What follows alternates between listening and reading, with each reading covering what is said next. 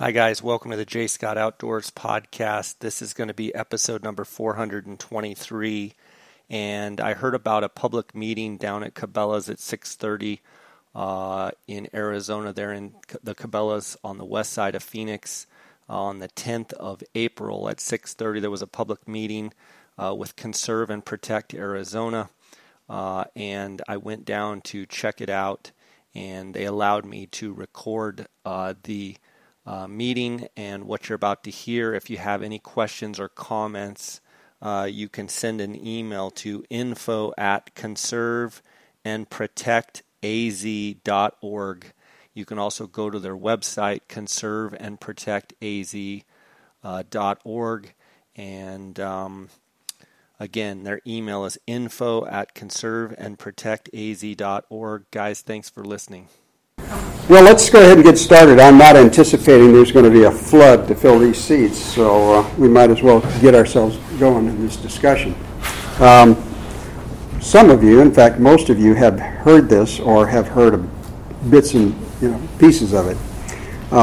Very simply, we found ourselves in a situation where it was impossible to raise enough funds to carry on a traditional campaign to try to defeat the Humane Society if they were able to qualify their initiative for the ballot. So with that in mind, we had to find an alternative. And working with Commissioner Davis and one of his people that he regularly works with, Petition Partners, Drew Chavez, we formulated a plan to keep them from obtaining enough signatures. And it was a little bit of a gamble, but desperate people do desperate things. And the way I look at that was it was something that, with the players we had, could work. And we invested in it, went forward with it, and it worked to perfection. In fact, I would not have bet that they would have closed their doors until early July when they had to turn in their signatures. But they simply weren't making enough money, and they walked away from it. First time in 25 years, and 81 issues they've ever closed the door. So it was significant for us. Granted, they're having turmoil and problems within their organization. It's good for them. It worked to our advantage without a doubt. But the simple fact is, we cut their legs out from underneath them, and they could not obtain enough signatures. It was impossible. I don't remember the final total. It was either 7 or 8 firms total. Fieldworks was the last. That we were basically able to keep them from signing. And we're talking about millions of dollars, and they didn't get the job done. So it was a one-time deal here. That is not a defense we can use again. We know that. It was a perfect storm. It worked just right. We were under the radar the whole time. That was the essence of the campaign, is for them not to know who was doing what. And up until the very end, they didn't know who was fighting them and what we were doing. But that, like I said, won't happen again. If they choose to come back, they can, of course. They do have the money to do it, and I don't know whether they will. Some people say absolutely they will, and some say no. And I'm in the no camp right now. The reason I say that is I think they're going to go to fertile ground somewhere else. But on the other hand, if they want to make a statement, they come right back here and they can do that. So, Pete, I had Jim, you could probably address this just as rapidly. The consultant. How much would that guy cost to keep on retaining, to make sure if they try to sneak in again that he calls us or contacts us, or you bet, keeps us in the number one position? First of all, our contract goes through the end of 2018. We're paid through them. We've already discussed going forward in this plan, and Drew is going to work with us. He's a convert to what we're doing, and a real person who wants to make it very difficult for the Humane Society. So we have an open door, and that's one of the things. The relationship that we've fostered with him has been very, very good. So we feel confident that that's something that we would take advantage of going in the future without a doubt. He point blank said he would not be working for the Humane Society ever again. Good. That doesn't mean, though, that they wouldn't get their ducks in a row and do their research next time and do a better job of figuring out who it is they do need to hire. Right. So. And start a lot earlier. That part of our stall tactic was just that, to give them comfort in this whole thing and thinking that it's business as usual and they could, at the end, do what they needed to do. Well, we got into 2018 and they still didn't have it done, and they found out that that wasn't the case. So it worked very well. Any questions on that part of the campaign itself? Anything in particular? Did you ever hear, Pete, I know one time we were talking about paying Fieldworks some negotiated price that got accepted, but did that just sort of fizzle out on its own? Yes. Yeah, that was one of those where you sit and let that percolate a little bit and hope it goes away, and it actually did. It worked out just right. If we could have closed it out at a particular time and it would have been all over for the right amount, it might have been worth it, but we never got to that point.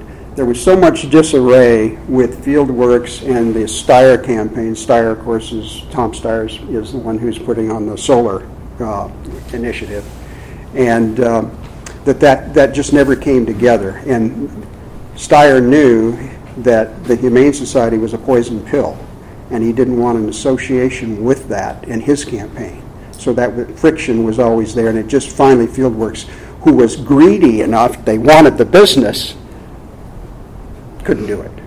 So now we focus on the future, and that's the key to this whole thing, is what happens in 2020 or beyond. And it's a legitimate concern we have to be ready for, and we've got to do something now to be proactive in order to be somewhat prepared for whatever it might come our direction, plain and simple. Conserve and Protect Arizona, working with Commissioner Davis, is looking at all options.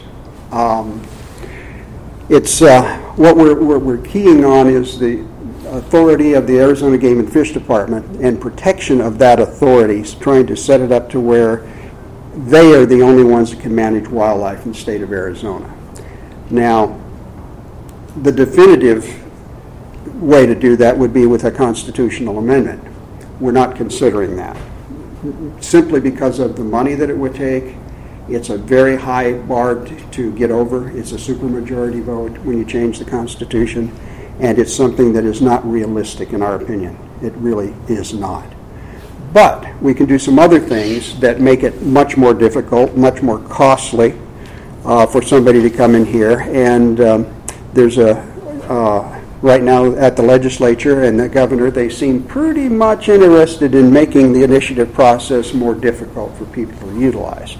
There's two camps out there, those that really love the initiative process and want to make it as simple as possible, and those that hate the initiative process and want to make it as difficult as it can.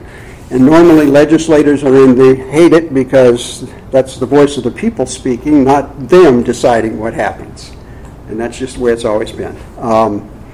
But like I say, constitutional amendment not there, but a referendum, which is basically the same as an initiative, except it's instituted in the legislature, put forward, goes to the ballot from the legislature. They are interested in working with us to make good things happen. So that right now is in the discussion stage, is where it's at. But we had a referendum ready to go right now. Kurt Davis had put it together and spoke to leadership in the governor's office. It was to put it on the ballot if we needed it this year, if they had qualified. One of the ways to defeat an initiative is to put a competing referendum out there, or another initiative, either one will do the same thing, to where it confuses the voters. It's one of those things that they don't really know, and most people make last-minute decisions without much good information when they go to vote. And unfortunately, that's sometimes we get stuck with things, but other things don't pass simply because people don't know about them or they're not sure what they are. So we had that in place, and that was one of the things that we would have done in this legislative session to move that forward, so there would have been two issues on the ballot. And so, Pete, how that works is then, obviously, it's just, if you vote yes on the initiative, you vote yes on this referendum, the same person just kind of equals it out. well, Is that how that works? it's what it is if both passed, then it's sorted out. Oh, there's another familiar face. Rich Williams. Okay, good to see you. The number of votes is the key in that, and it just depends on where, at the end of the process, with the number of votes, which one gains more, and which authority. The referendums would not have been just the same. You know, one says you're going to manage and shoot cats, and the other one says you're not going to manage and can't kill cats. It's not going to do that. It would have been a much different referendum, just to talk about all kinds of wildlife, rather than it would be to our advantage, we felt, to talk about wildlife in general terms and helping all wildlife than just cats. So really much different. Okay, let us now switch off of what we just went through and talk about what we'd like you guys to think about and give us feedback on, which is very important. Raising money for issues like this from sportsmen or sportsman organizations is incredibly difficult. We raise billions for projects and nothing for issues like this. It's just one of those things that it's the hardest thing. It's been that way forever, and you can't hardly get over it. I would not want to be in a fundraising campaign to defend what we just went through if we had to raise that $3, $4, $5 million, because I'm not saying we couldn't raise part of it, but I don't think we could approach $5 million under any circumstances unless, well, I just don't think it's possible. So it's unrealistic to believe that we can raise that money. Can we raise a couple of $1 million if we had to? I think so. Yeah. And actually what we're talking about gives us a chance to do that. Kurt Davis is a believer in education. The department has been involved in promotion of the Game and Fish Department and basically trying to make the public realize the game and fish and wildlife are inseparable. We would take it another step forward and we would be talking about game and fish, wildlife, and sportsmen, hunters would be inseparable, and demonstrate that, plain and simple. The fact, I mean, we're talking about the kind of support that we give the agency in financial support is key for them to being successful, and the public has no knowledge of it. Zero. I mean, they don't. So that's important. You've seen some of the billboards around town. They've done some radio ads and some PSAs. All those are good, but it's not a comprehensive program to really get the message out, to develop a message that's going to get you where you need to go so that the public recognizes that wildlife is here because of professional management and support by the sportsman conservationists, plain and simple. That's what we need to develop and get going as soon as possible. Complete advertising and marketing campaign, TV, radio, print, whatever out there, and social media, obviously, as important as that is today. So how do you fund that? Well, what we're proposing is that we create some special tags, and these are not the same as the tags that the 365-day special commissioner's tags. We are talking about much different. The great majority would be raffle tags. They would be sold very inexpensively, $5, $7, whatever the number may be. We don't have a number, except that it would be very inexpensive. This comes from the Utah model that they've used up there very successfully. It's raised a lot of money, and we believe we can raise a considerable amount of money here doing the same thing. I'm not going to throw out a number of tags this time. The Utah model is 200. That's what they do. But we don't have a number yet. But we would look at the amount of money we needed to raise and try to figure out what it is. Maybe it's 100, maybe it's 150. I don't know the number. I don't. But they would be a mix of tags. Everything from early rifle elk tags to cow elk tags, archery tags. I mean, you mix it all up. Deer tags, strip deer tags, as well as other deer tags. We believe that we can take those tags, sell opportunities at $5 a piece, and raise a considerable amount of money. We can tie it in with the super raffle, and that's what we'd like to do because the super raffle is already in place, and it would be very easy to be able to piggyback and really assist the super raffle and even making more money by offering these tags on a monthly basis so that there would be monthly drawings, and people then would go to the super raffle site, pay their $5 for one of these normal tags, but they're $5. You're going to do real well with some. Do we need a sheep tag or two? Yeah. You need like I say, a strip deer tag, early rifle bull tags, buffalo tags, all of those. But the numbers would be small. We're not talking about all kinds, but some. We've even talked about the possibility of using some of those, or making some of those auction tags in terms of, again, not 365 days, but just the normal length of the season, so that you're out there competing with other people that have that same tag that drew it. Utah does that. They have zone tags up there in which they raise a lot of money on those, and it is a possibility. It should be at least discussed. That's where we're at with that. We have some commissioners who would like to not have as many auction tags as there are right now. And we got other commissioners who don't really care one way or the other. So this is going to be one of those deals that once we get some feedback and input, when you sit down and talk with the department and commission, it's all subject to change without a doubt. It's a dynamic process. But as far as we're concerned, it's better to discuss it all than it is not to take these things into account and plan for them.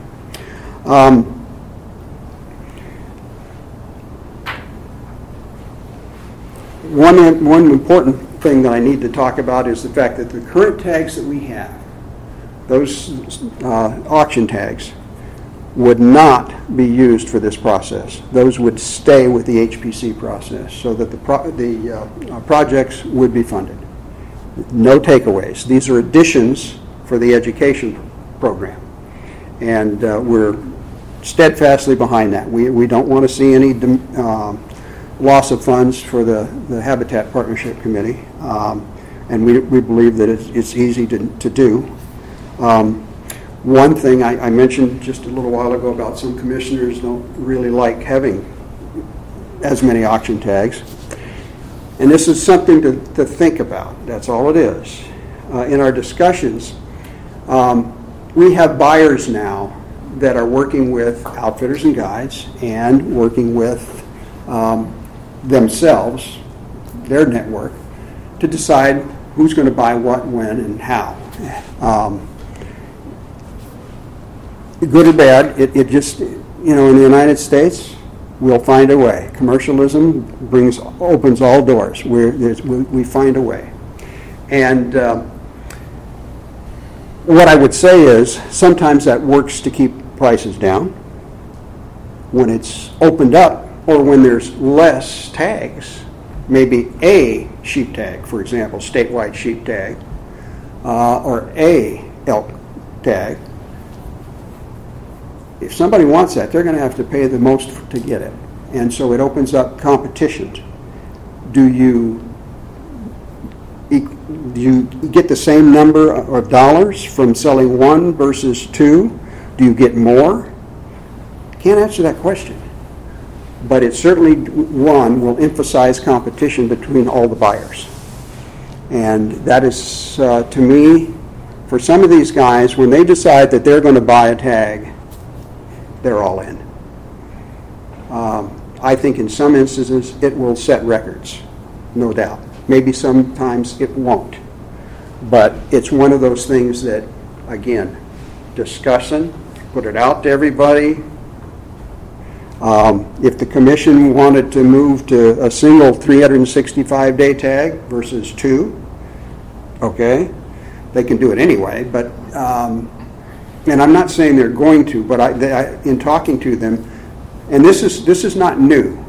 We can go back decades on the auction tags. Some commissioners have absolutely hated them, just feel that it's totally inappropriate. Bill McLean was one that we just went round and round all the time. And he recognized the value, but he says, hey, I don't like the idea of selling wildlife to the highest bidder. And other commissioners would sit there and tell him, that's our job, to raise as much money as we can for wildlife for the agency. So, I mean, it is what it is. So that's something that may come into play in the discussion of this.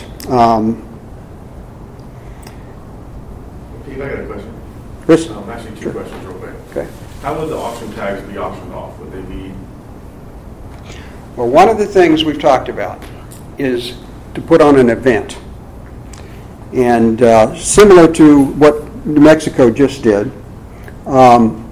is basically if you had a single tag, I'm going to start with that one. If you had a single one where you had 10 big game species and you had 10 auction tags, we put together an event.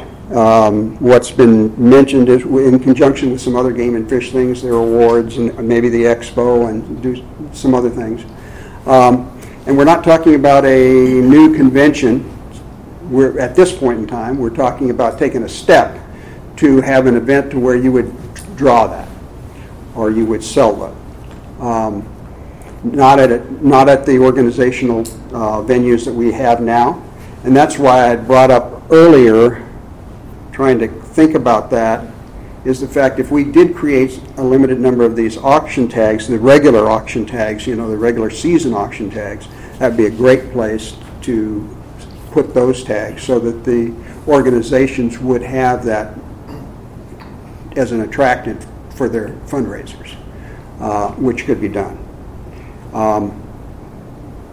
But we were all pretty much in agreement that we would like to see an emphasis on Arizona and create something here that benefits us here in Arizona.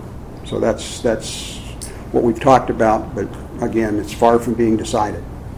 And then next question would be, say we do 150 tags, just throw a number out there. Auction tags and raffle tags.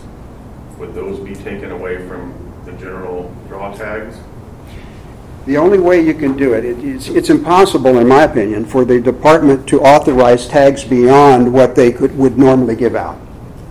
I mean, it sounds irresponsible that they would create these extra tags. So where you're going to lose some tags if they stay within their guidelines, then you're going to pull those tags out of those various hunts, and so they would obviously be taken away from the general draw. Yeah. I don't know how else you do it and be, right about it. Would sheep and buffalo then would that be your once in a lifetime? Or would that be separate? It currently is not with this other special tags. So that's another one of these things that, would have to be decided. I would say that they would remain outside of the once in a lifetime.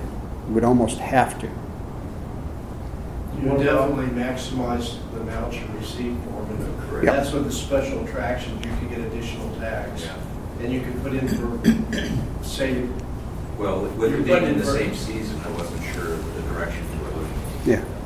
I think that's how you maximize the value. I agree. Yeah. In theory, if you do that, we're talking about, say, if you draw a permit and you get a permit through one of these others, you could take 2 animals in one calendar year. We advertise the super raffle that way. It's Yeah. right on our website. Yeah. It wouldn't impact your bonus points either. No. No. Well, yeah. All those things are Yeah. delineated on super rifles, so this would probably be the same. Did you have a question, Rich? I mean, I thought you said something. Okay. Well, just a comment. When you spread those tags out amongst a lot of hunts, there's a lot of tags this year. Oh, yeah. You know, if you look at, may not be all that desirable hunt, but you look at a late 8 cow tag, it's 575 tags this year. 500. Yeah.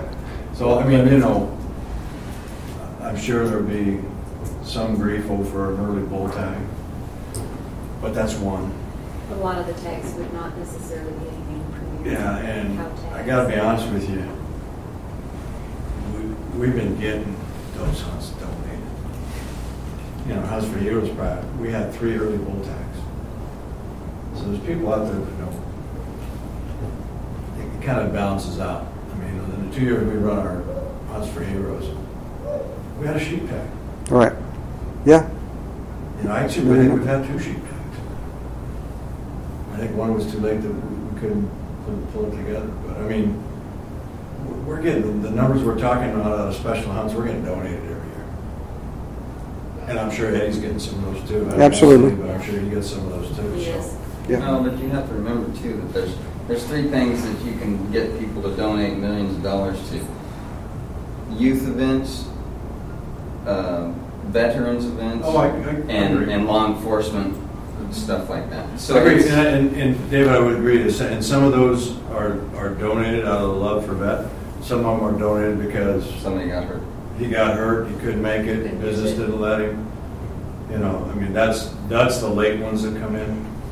I have a bad knee. In case anyone wants to donate anything. I'm not rubbing it. But I mean, you know, we've had early bull tags donated 2 days before because the guy just finally decided he can't go. Right. Yep. Yep. So he picks 2 choices: turn it to the department or donate it.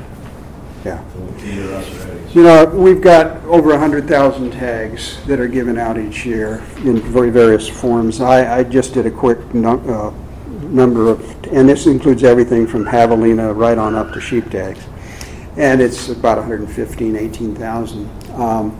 We're talking, if you do 100 or 150, we're way less than 1% here. So I mean, we're not talking about a number that ought to really cause concern for folks and denying people, you know, their tag, so to speak. And the majority, as Tracy mentioned, would be, you know, like I say, I know some people that would they almost kill for their cow elk tag every year because that's the way that's what they want to eat, and they want that freezer full, and that's what they do. So it's going to be, you know, a number and a mix of tags. It has to be, plain and simple. Tags will change every year also. Well, I don't know that they change every year.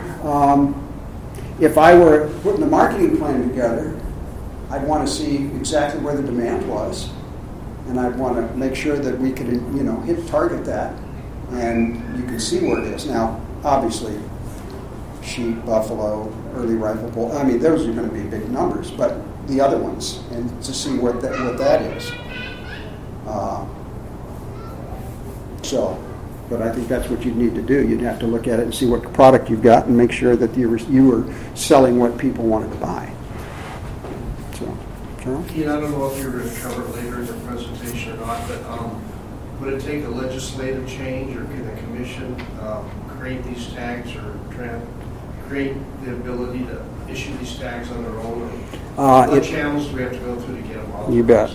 It looks like, yes, it'll take a legislative change. We're creating a new critter here, and like the special commissioner's tags that were created, these could be viewed in the same manner. So I think right now we are counting on that, and that legislation would be necessary early in 2019 to get that done. Are you going to make them transferable? Ooh, we hadn't even talked about that. So, well, then you could, you know, somebody had an early bull tag or a sheep tag. Mm-hmm. I mean, they could, I don't know, sell it, auction. I mean, they could auction. Right now, of course, that's not possible. And I would say that this commission, I'm just guessing, but this commission would be very reluctant to make that change. But that doesn't mean the buyer has to take the tag. No. One thing. It's whoever shows up, puts his name on the line. Yeah. Right Buyer now, can issue the, let That's somebody else take exactly the the way tag. the other tags are. they instituted a new rule this last year people aren't too much aware of, that the buyers have 90 days now. Instead of going up to the hunt date when it starts, the 15th of August, they have 90 days from the day they purchase it. And to make that determination whose name is going on the tag. But they do have, it's been limited somewhat now. But anyway. And the other issue too, if you can sell it, it gives it a value, and then it's taxable. You know, so like say you won the sheep tag sold to me for $100,000. I'm not an accountant, but from what I've been told, then it could possibly create a tax implication. And the commission is against Yeah, that. if you can't sell, you only can transfer them, then you can't put a value on it. So whoever wins those 10 super raffle tags, they don't have to pay any income tax on it. But I think this commission, I know some commissioners personally that's one of the reasons they implemented that rule, because they thought that was kind of going on behind the scenes with these auction tags. Maybe not so much with the super raffle, but yeah, they're selling them off. And they, Well, you could go like somebody's selling them and transfer make to it. a child. Yeah. Oh, yeah, absolutely. Yeah. Fractionate transfer Everything- is different. That's yeah. built into the rule, but yeah, they were behind the scenes making deals. Or maybe you could set it up where they're transferable, but then all the money has to go back to, so if some guy didn't want it and that went on and it was transferable, but no one could actually profit from that tag Right. other than the game of fish. Right. That's in place right now. I mean, it's not supposed to. I'm not saying that there's anything going on that's inappropriate, but it should be that way right now.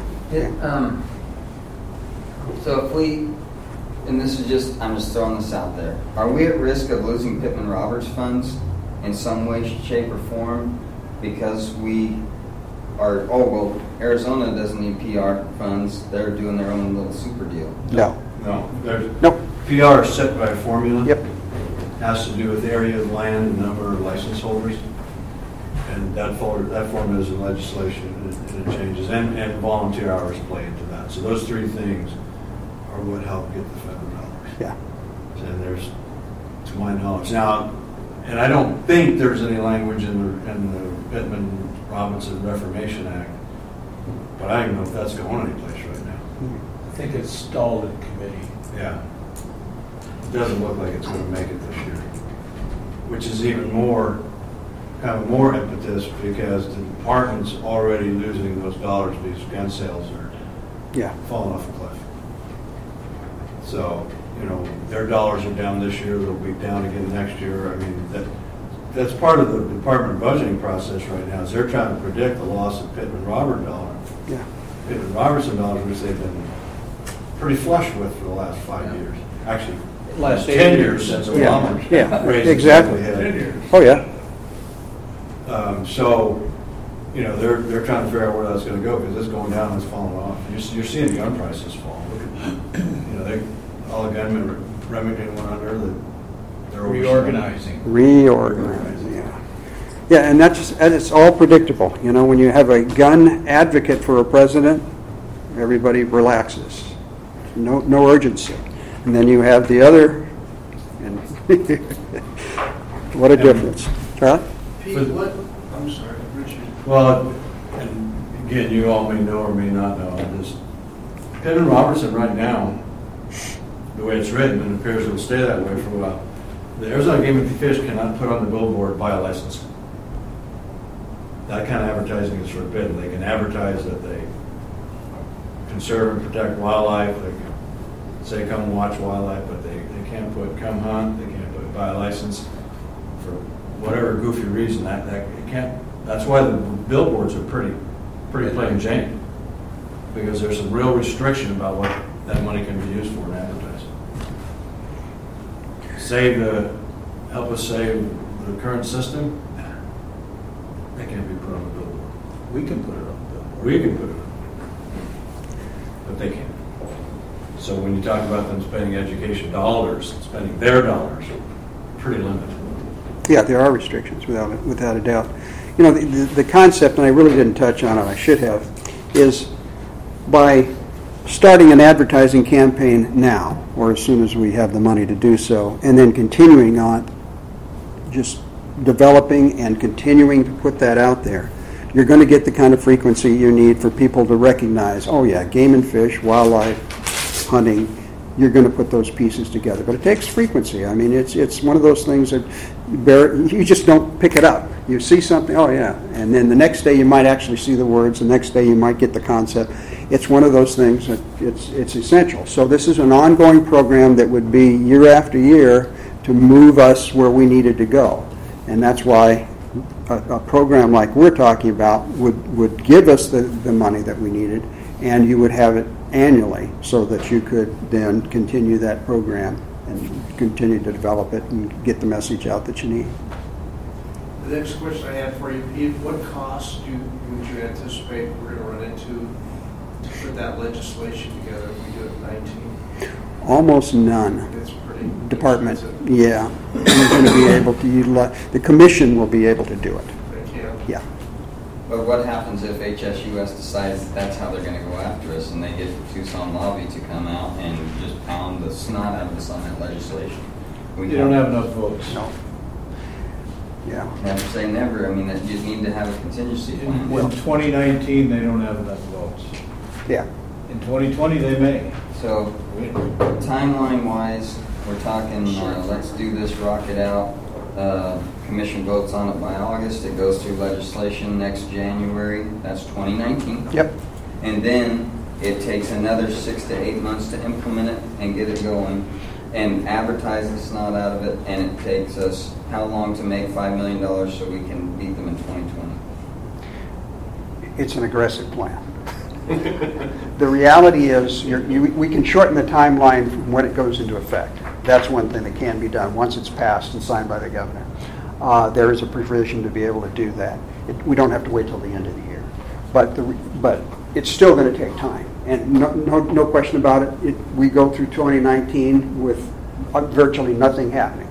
And then in 2020, we can get started. So are we behind? Yeah. I just don't want to be too cocksure about this. And that's No. Hey, we're not sure. We're not sure about anything here. We wish we'd have done it We're sure that if 10 we don't years do ago. something, Right. that We have to do if we don't do something, then we're in trouble. Yeah, we've got to start Sure it. We've got to initiate it. We have to get it going. And this is the only way we've come up with. Now, hey, I will tell you right now, if you have an idea and there's something that needs to be, right now this process is wide open, without a doubt. We're creating something here. And I can't say we have the final product yet. We don't, obviously. Keith, I mean, that's... I just want to make sure, and I've shared this with Rich, I just want to make sure that we stay together and we get it and we do whatever it is, that we all do it together and we do it together. I mean, that's the most important thing. I mean, we can't do it separate. We've had the vision before, and it can't happen. Nope. It damn sure can't happen right now and have the next 5 years be blown out of the water. Yep. We'd be done. They'd have us all Absolutely thrown out with the baby's bathwater, all gone. And that's, where do we start? I mean, you guys, the email list, and I saw, to be here tonight. Right.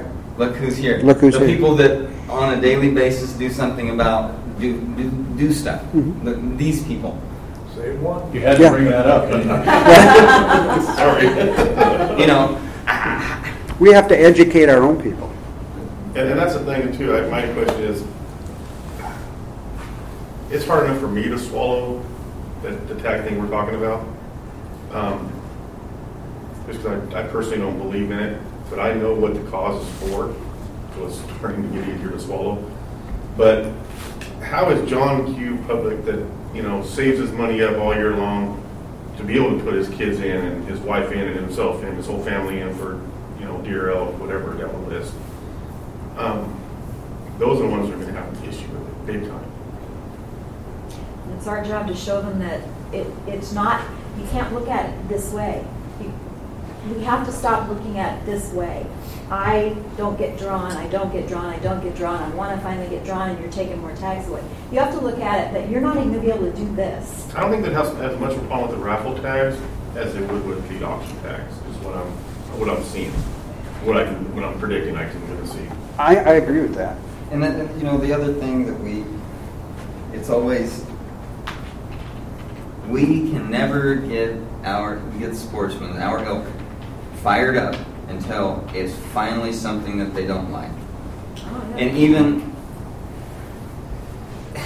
I don't even go on Coos Bike Tell anymore for the simple reason that I don't need to get my dander up because of the miseducation. Because people just jump to conclusions. And I don't even read comments in Game and Fish stuff when they have public comment because there's so much miseducation or lack of any kind of education that I just finally I know it's there. If I've got to do my comment, I put it. Well, I think that's some of the earlier education. I mean, hopefully, before that, because we're not done trying to raise money for Conserve and Protect. No. I mean, those of us attached to the national organization are still going back and saying we need help. So, I mean, hopefully, we'll be able to put some funds together, whether it's short radio spots. We need to get on radio stations, that there's some money to be spent, whether it's handing out flyers and standing at the zoo, some effort until we start raising large numbers. And the efforts that were made in the last 8 months via Facebook and everything else really did bring a lot of people it brought a lot of people to the table. I mean, a lot of people that were that neutral, the Game and Fish is always, the polls the last year just said, we got the neutral and enough positive, we're ahead of the game. So we have to figure out how do we get, even all the stuff, you guys, Jim, you guys did a great job on Facebook, and U.S. Sportsman did a great job. That's a sour note right now. But the whole thing, did a great job, got it out there. A lot of people were asking questions, but then there was a lot of people that I talked to personally that I'm like, well, what do you think about that? And they're like, oh, you guys got it.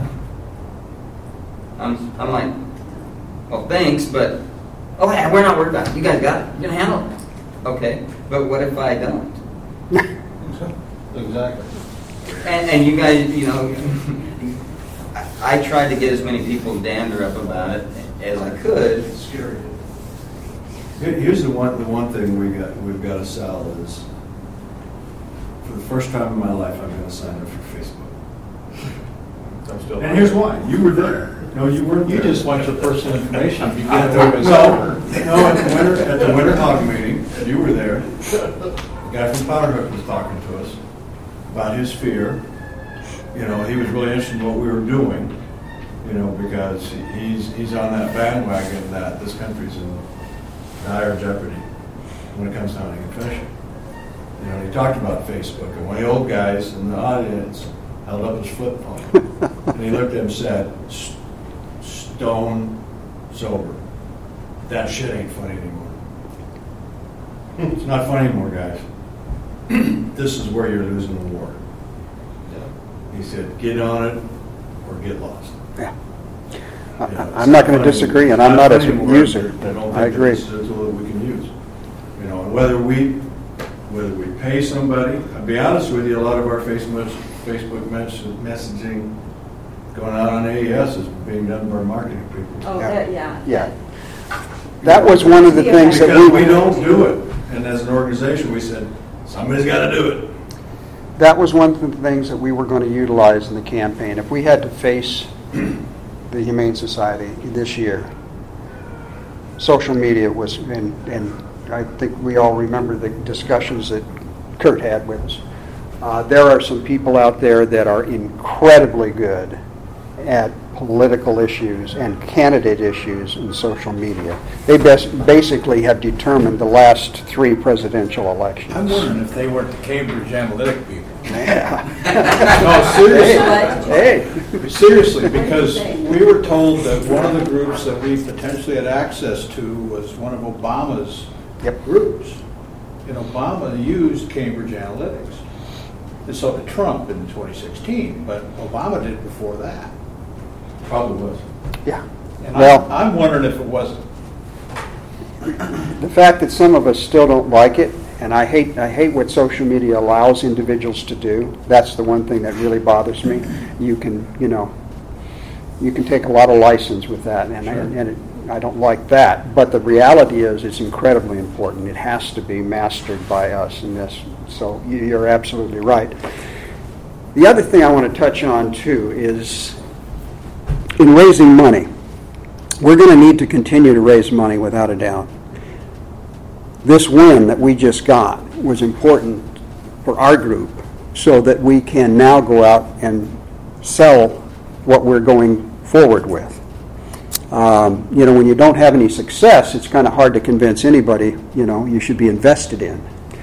Well, I have a list of investors that I'm going to now, and these guys can all write big checks, $1 million checks. We're going to get some of those. I really believe that.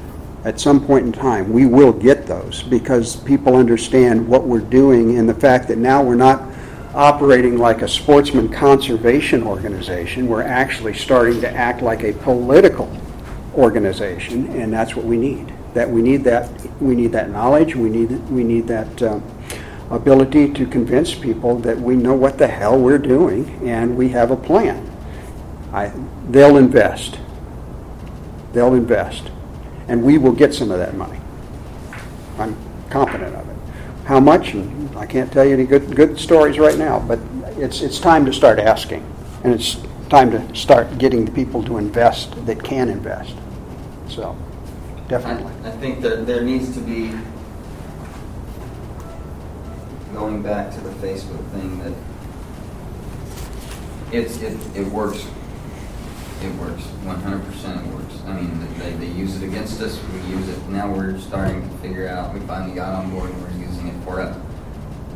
I've noticed that if Yuma Valley Rod and Gun Club or AES or NWTF or anybody, any big organization puts something out, it never gets touched until AES doesn't get jacked until Steve Clark shares it. When Steve starts hitting it, then I start seeing it it catches fire. My YVRGC stuff, I write the stuff for Yuma Valley, I put it up there, and it sits there. And then I go on my private account and I hit share, and I add a personal note on it. Then it does the same thing. Both of them, just sit there and watch them blow up because it's a more personal thing, because it's a trust thing. And especially with the people that we need to help us, it's all about trust. And because most of them are, you have very few very liberal friends that go out and hunt or conservative, blah, blah, blah, blah.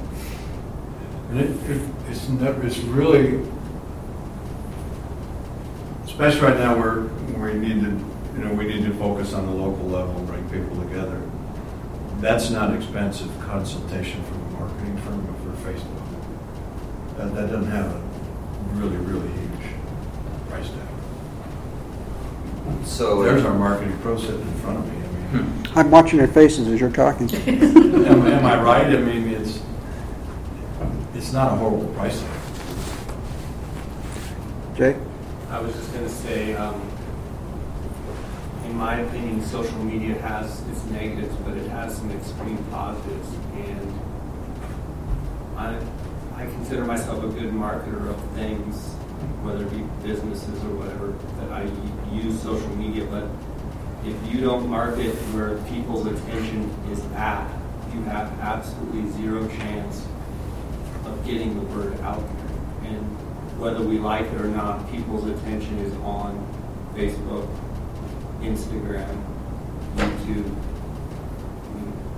Your attention might not be there, but 99.9% of the general public's attention is.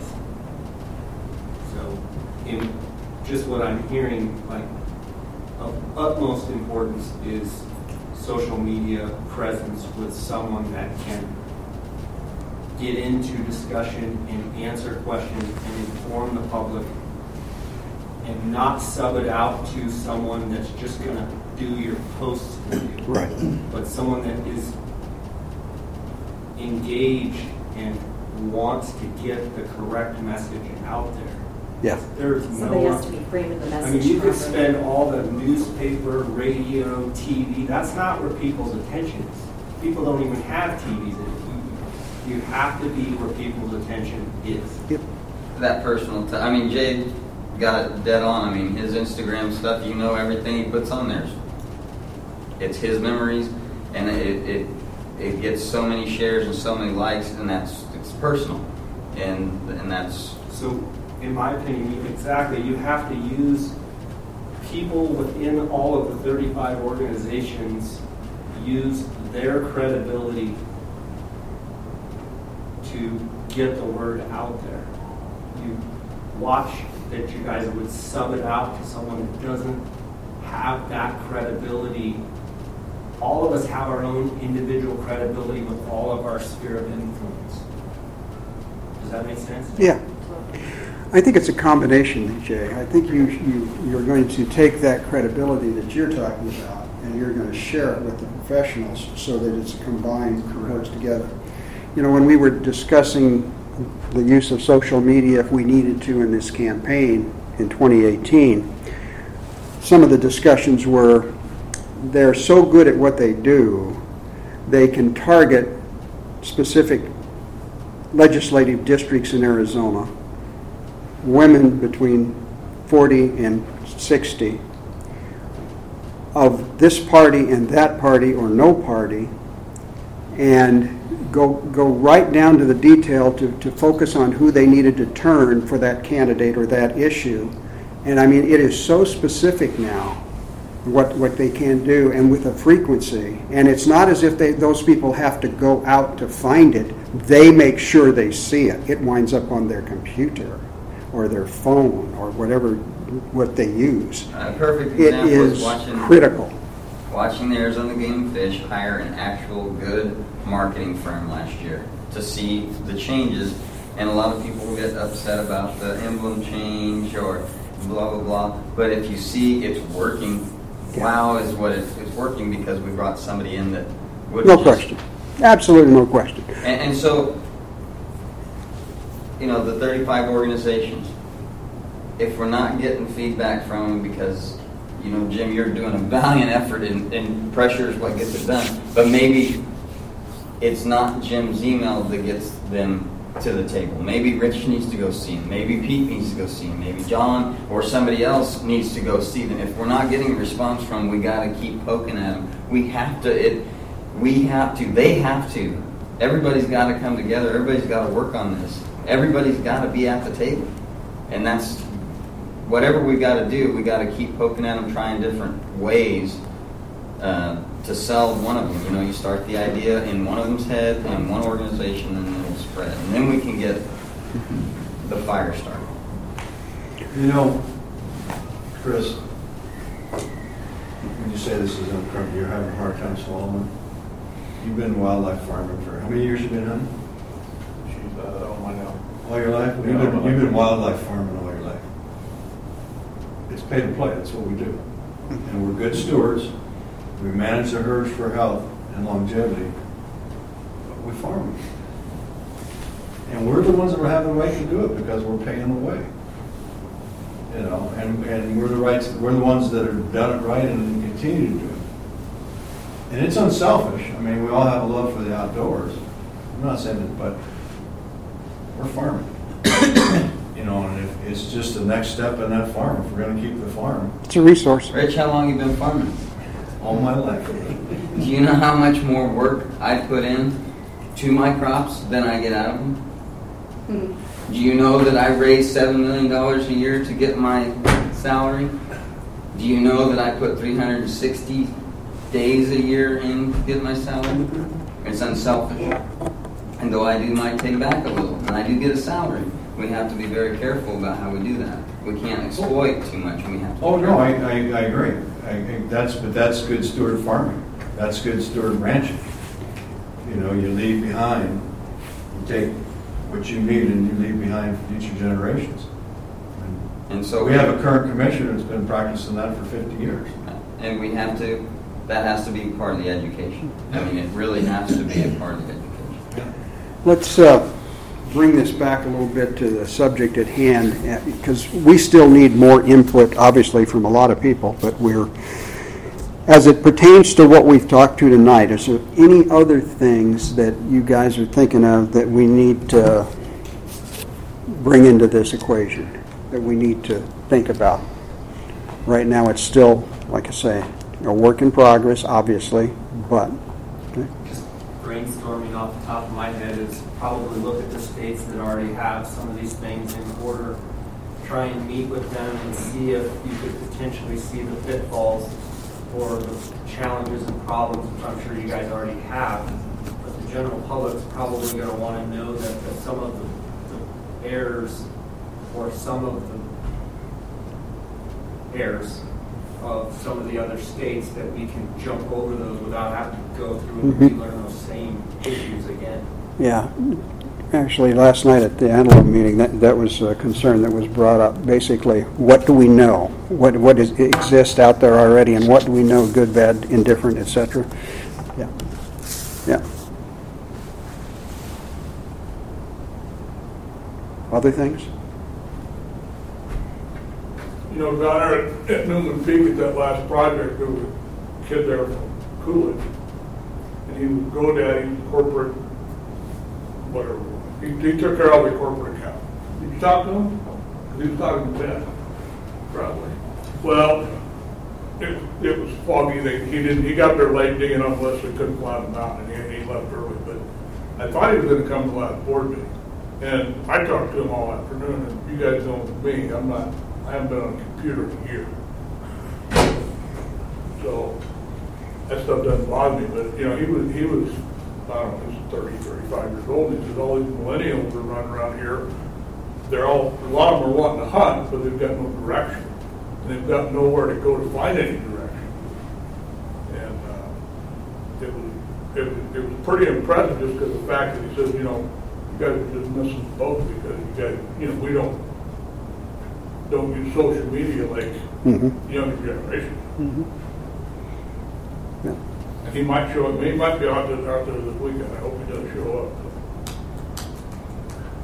But he's pretty good, pretty enlightening. Wrap your arms around him. Yeah, sure. You bet. Yeah. Anything else? Well, you can see the work we've got to do. I mean, it's sizable. We will have opposition. There's no question about it. When people find out, they might lose a tag or two or whatever it might be. I mean, inevitably it's going to happen. So be it. This is important. It needs to be done. Now is the time to get as many people on board as possible, or get as many people as possible to comment and try to fine-tune this thing. Just to give you a little bit of a timeline, Commissioner Davis is one of these people that is always moving ahead, and he has that vision of we're doing this for a reason. We have a timeline and a target, and in order to get it done, we have to do this. So right now, over the next couple of weeks, we're going to be doing a little more of this, and then it's going to become a discussion point more than likely at the May Commission meeting. It may be at the May Commissioners Retreat. It's going to be up in Kingman. So the time is short, is what I'm saying right now. For it, the Commission needs to decide whether or not they want to embark on this. Right now it's a concept for them just like it is for us. And there's probably number of different opinions on what it might be or should be, could be, etc. So as we're doing what we're doing to try to give input to them and try to give something that we think is going to work, or that we ought to try to just start a place to start, they're doing the same thing. So it's timely, and we don't have much time. Plain and simple. So if organizations need to talk, do it. We're going to the Sheep Society tomorrow night and have a discussion about the same thing. Try to glean as much information as you can, and when it's all done, sit down and put something together from as many people as possible, many organizations as possible. And it's probably going to be a very broad concept. It's not going to be filled with specifics, because we're at a point where we still need discussion between us and the department and the commission. So this is we're trying to put some sideboards on it and focus it, is what we're trying to accomplish in this process. Pete, we need to start getting that broad idea out before the commission starts talking about it, because if the first time a lot of people in the state find out about this is from the discussion notes at the commission, they're going to show up angry. And if we can start softening it a little bit, and I mean by being even bigger than you're probably talking about, I'm talking about saying that we have to take the next step. As sportsmen, we have to take the next step towards saving our heritage, towards, we have to really start that. And if we got weeks to get to the commission, that means we got days to start doing that. I think it's very, very important to start throwing the ideas out there, or just the idea that we've got to do something, and I think we better, I know I'll put a lot to it on my 2.5 hours home, but we better get after it. A real easy way we can do that is do a video. And we could easily do it using, say, the Zoom platform. I could interview somebody, or you could interview somebody. We record it, and with you can even use you with your passion of what you're talking about now. Of how about we've got to let people know. Get that on video, make it halfway short, and throw it on one of the pages, Facebook pages, and your comments are going to go crazy, and that's going to go be shared, and that's going to just be an easy, simple, grassroots way to get that conversation started and the word out. Yep. And you can do a couple of them. You can do different people that everybody knows, and say, this is what we're facing and what we need to do, and this is what's being considered. I think having the right spokesman at the right time and the right message. I went to one of the first meetings before Utah even got it off the ground. I think it was in Fanaz, and Don Pay was in that room, and I'd never met that guy before. And there was probably 100 people in that room, and I would say the overwhelming attitude was they were against what he wanted to do in Utah. And I've never met a person, you'd give him a negative comment about why it wouldn't work, and he could just spin that around. And if you told him why it wasn't going to work, he'd have 5 reasons why it should. I mean, it was just, you got to hear the guy talk. It's unbelievable. And he's not just yanking people's chains. He's got it thought out ahead of time. And he's got all the answers on why stuff works. And I mean, it was just, I walked out of that meeting, I'm just like, wow. Well, this would be a one-way interview to where,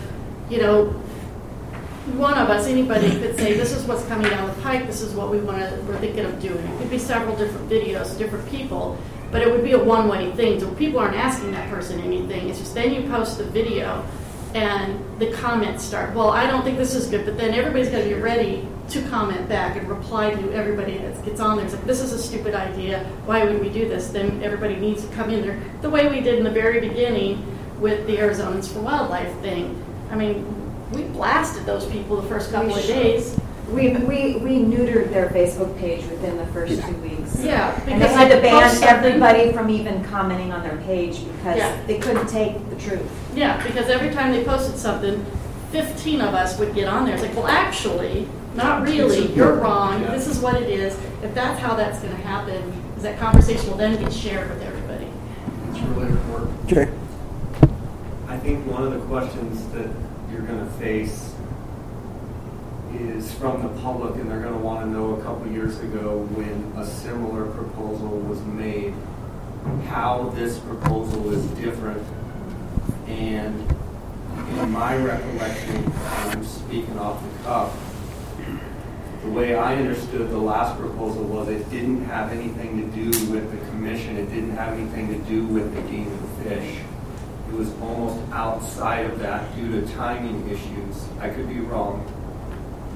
But the biggest thing that you're going to have to overcome is, because the last thing that sounds a lot like this was a pretty stinky deal, how do you educate the public and let them know how this is different? And if it's not different, if it's exactly the same, why it's more important or why it's necessary now, whereas it faced a lot of opposition last time. What has changed between now and then that makes it, if it is exactly the same, why it's important, why it's necessary, and if it's different, what are the differences, and educate the public immediately. Legitimate concern. It's one of the things that obviously will come up quite a bit. The difference in this process is there's a lot of difference. The other legislation, of course, was created by an organization. It was introduced at the legislature and moving before anybody knew anything about it. And that, of course, is not the way to get things done. I understand why they elected to do that. It was a poor decision, and it was doomed to failure from the start. We have done this in the daylight, and we are continuing to do that with the commission, with the department, and it will be a public and open process. We're scheduling meetings, we're talking to people. That was all done and put in place in the dark. And that's just, you can't do that, not with something like this. I believe there was a timing issue with the governor going out or something where it had to get done or something. Well, the governor had signed off at that time. She was going to sign it. It was all done, but it was that year they wanted to move it through the legislature and make it happen. They actually did have dialogue with the commission. Well, when I say that, with 2 commissioners, not all 5. And that proved to be a fatal mistake as well, because the whole commission had to back off it and say no. And when that happened, then it just ignited the whole thing when they condemned it. So obviously, we're not going to do this unless the commission supports it. Plain and simple. This is a collaborative effort. So I think we can demonstrate that. Hopefully, everything that...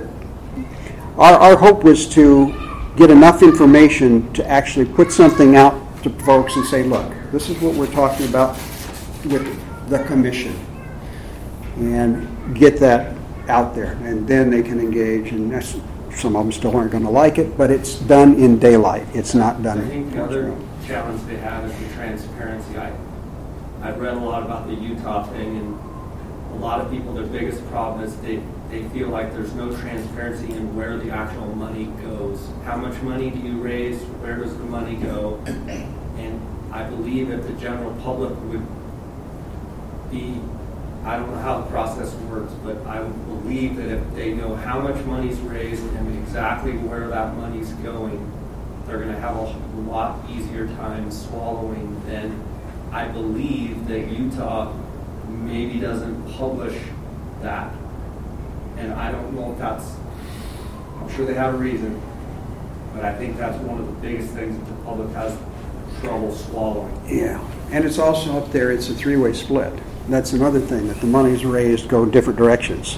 And so it is a difficult thing to track without a doubt.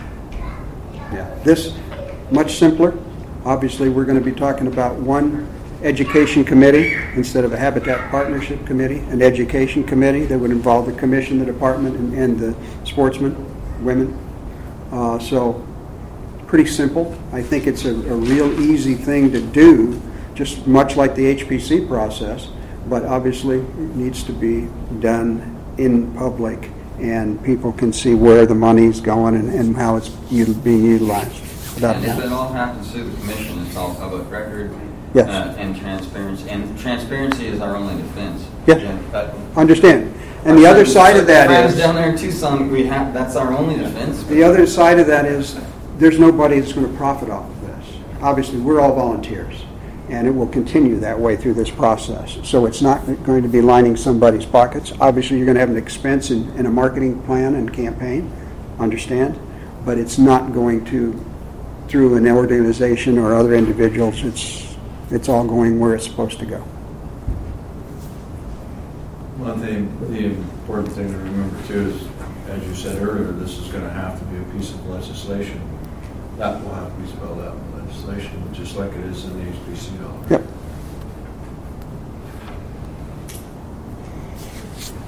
Other thoughts? Understand that. We haven't moved ahead of right now, like I say, our Sheep Society tomorrow night, and after that,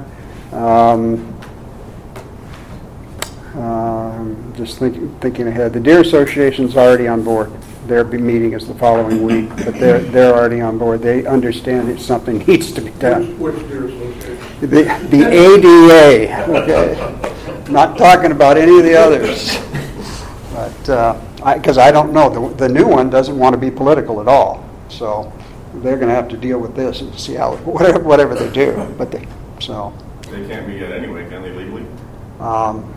What? And they're like a 5-year period or something. Well, that's for, but not on something like this. That's not a problem. Okay. No, not advocacy of what we're doing. That's not a problem. They can participate. Yeah. There's restrictions on fundraising and other things that they have to wait on. So we don't have, as far as to answer your question, Dave. ACSFWC is coming up in 2 weeks. 24th. And I don't know if a meeting's the answer. I guess I go back to what you guys have talked about with social media, podcast. We've invited now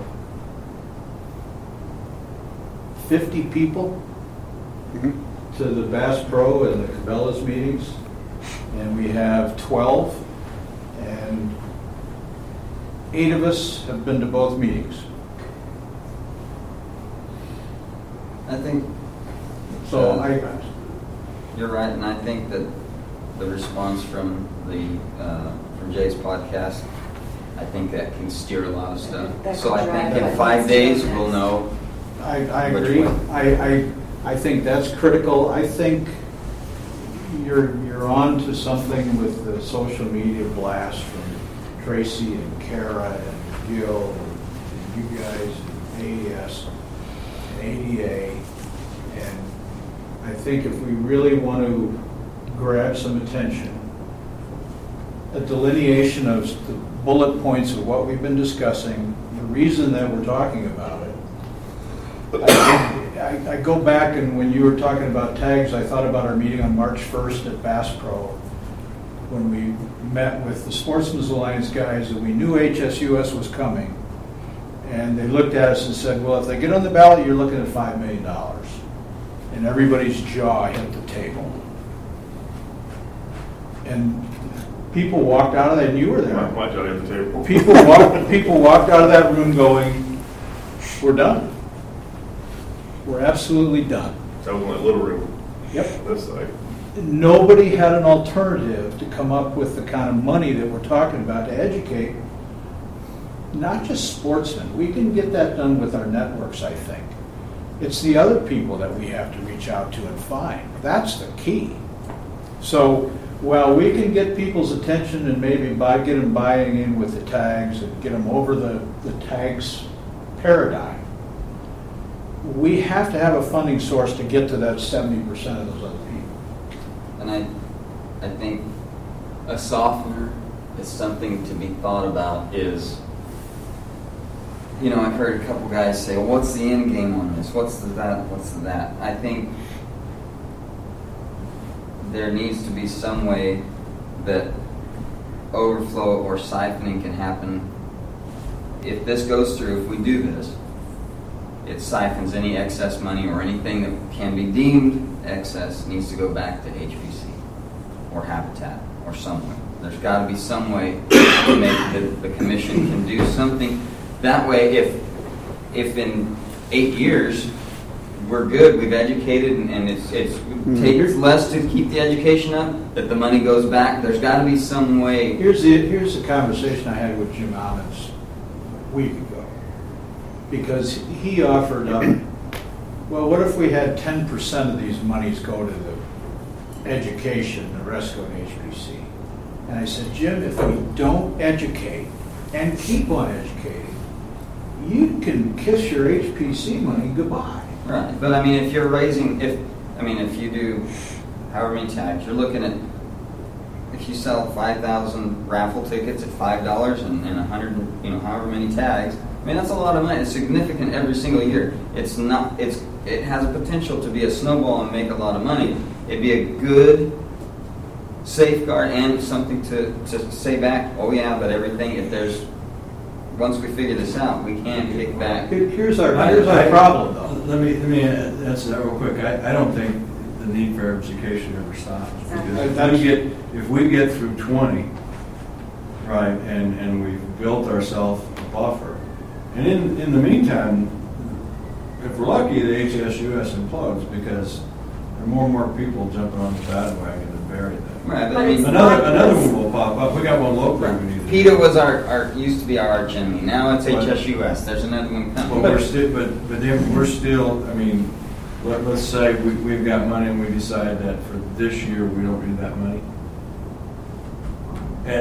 Educate youth recruitment, because that can't go on a billboard right now from Game and Fish, right? But in 2 years from now, we've got some excess money and we say, okay, want to learn to hunt?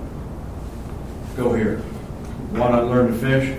Go here. They can't do that right now unless they reform Pittman Robinson. They won't be able to do it. Here's the other problem. I don't think that need for education ever goes away. We've got Maricopa County's growing faster than any county in the United States, and that's going to mean that's not going to stop. And the state of Arizona's population is growing. We're now one of the most urban states in the country. That's not going to stop. It's not just the growth, it's the urbanization. We're the second largest urbanized state in the entire country. We don't know where it's going to come from. In 2 years, we could have some guy elected out of Tucson who decides that he wants to upend the Game and Fish Department. All I'm saying is there has to be a soft, fluffy rabbit with big blue eyes or big eyes that go blink, blink, blink, blink. If it's going back to the kids' education, whatever, we've got to have something that's soft and fluffy. For the general public, they like to hear that. Right now, we have to worry about 2020 and getting this legislative remedy in place and start building up an education process for the voters. And then we can get in the classroom. Yesterday, HSUS was in the classroom in Tucson. Yep. And Kelly Pinkelton's all over the internet with her arms around the kids talking about how they love kitties and doggies. I mean, that's been going on for a long time. So we're behind the 8 ball already on that part. But we've got to concentrate on these voters or we're toast. My wife just got a principal job, and so I talked with Pete a little bit about this. And she was like, we're missing the boat by not getting kids. In 4th grade in Arizona, they teach history and science and outdoors. And she was talking to me about putting together a box of equipment that all 4th grade teachers in Arizona got. Go to the Game and Fish or other things. And I said, well, that'd be great. Come up with an idea and we'll submit it to the Big Horse Chief site. See about a budget. She goes, well, I don't know if I want to do that. I said, well, you can't come up with these good ideas and not follow through. But she sees that and she says, we're missing the boat by not getting them early. We developed She's that in the teaching profession. NAM book for classrooms. Paid for a Game and Fish program a couple years ago, and I don't know what happened to it. Yeah, 5 years ago. How do we get hunter ed as an elective in high schools? Move to Oklahoma. Just saying. I know. I get what you're saying, David, but I don't think it's going to be changing so rapidly in the next 2 years. I think we'll be trying to raise more money for education. I mean, I'd rather have it in place and it never and the hose never siphons anything than to not do it. I think that would there's a lot of guys, a lot of people, that It's something to consider. I think it's something. Do you think the HPC is underfunded? No, but at least. But there's pockets of the HPC not being used. Well, that's my point. And maybe it's not HPC. Like I said, I just want the soft So right now, money there's that no everybody method. can latch on to. Right now, there's no real method. And Pete, you help me with this because it's been a while since I read the HPC legislation, but there's no method to move money from critter to critter. Just cooperatively. That's the only way you can do it. To show mutual benefit. Which has been done for Which the you can last. do. Yeah. It has been, but But it's not written. some of that money is pretty, I mean, it's hard to get cooperative money from these guys. Well, that's because they're cantankerous. Oh, you guys, right, George, you guys got a lot of money in HPC. They're bugging us, and you got it in excess of $1 million. Yeah, and it's hard to say that's cooperative with. I guarantee you those drinkers drink more animals than just sheep drink out of the drinkers. One this weekend, cooperative, right? There you go. Yeah. I don't know, it just, I think David has kind of a point. We want to. I don't think we'll ever reach that point, but. Yeah. I'd be a lot more sympathetic to siphon or overflow to HBC if HBC was clamoring for money. And I don't think they are. Well, but it didn't have to be HBC, Jim. It could be. But that's the model we have right now. We've I know, got but it could be- HBC with the it could be tags. it could be back to the department for education facility or something like that. I don't think we're ever going to get there, but it's legislation, and Well, that's it. That's it. That's part of one thing you want to look whenever you enact legislation. Are we going to have to go back in a year and fix this, or 2 years and fix this, or can we put some things in here so it weathers time? Oh, you get right down to it, though, that money belongs to the department, we're the stewards of it, but it's not. They can spend it if they want to. Yeah. That's correct. But you don't want to lock it up so tight that No. Yeah. it can't be. It's a point to consider. Is that money that you're talking about raising, is that just for education? So the positives that Utah spends on their program is they do incredible habitat projects, they do education, they do X, Y, Z. What you're saying is our money that you're proposing here is strictly for education. Yeah. We already have the habitat side of it covered. So now, obviously, right now, the most important need we have is And you're education. talking education almost from a political, this organization. It's a very broad term. Okay. Okay, and that's one of those things that you can define it as narrow as you want to in the legislation. And the problems you have doing that is then this is where your focus has to be. So I would tell you that it ought to be a broad way, so that you can change if needed and put more, it's got to be. People are going to want to know that there's representation as to where the education goes. Meaning, who gets educated, when they get educated, rather than a small two guys say this is what we're going to do with the money. Right. The public's going to want to know that there's 50 organizations that say we all have input into where this money goes. Our discussion and the vision right now is like the HPC process. A lot of people sitting at the table, department, commission, sportsmen. Collaborative effort.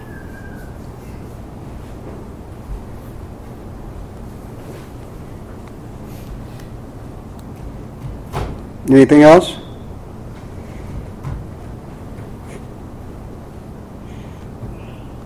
Well, thank you all for coming again, many of you.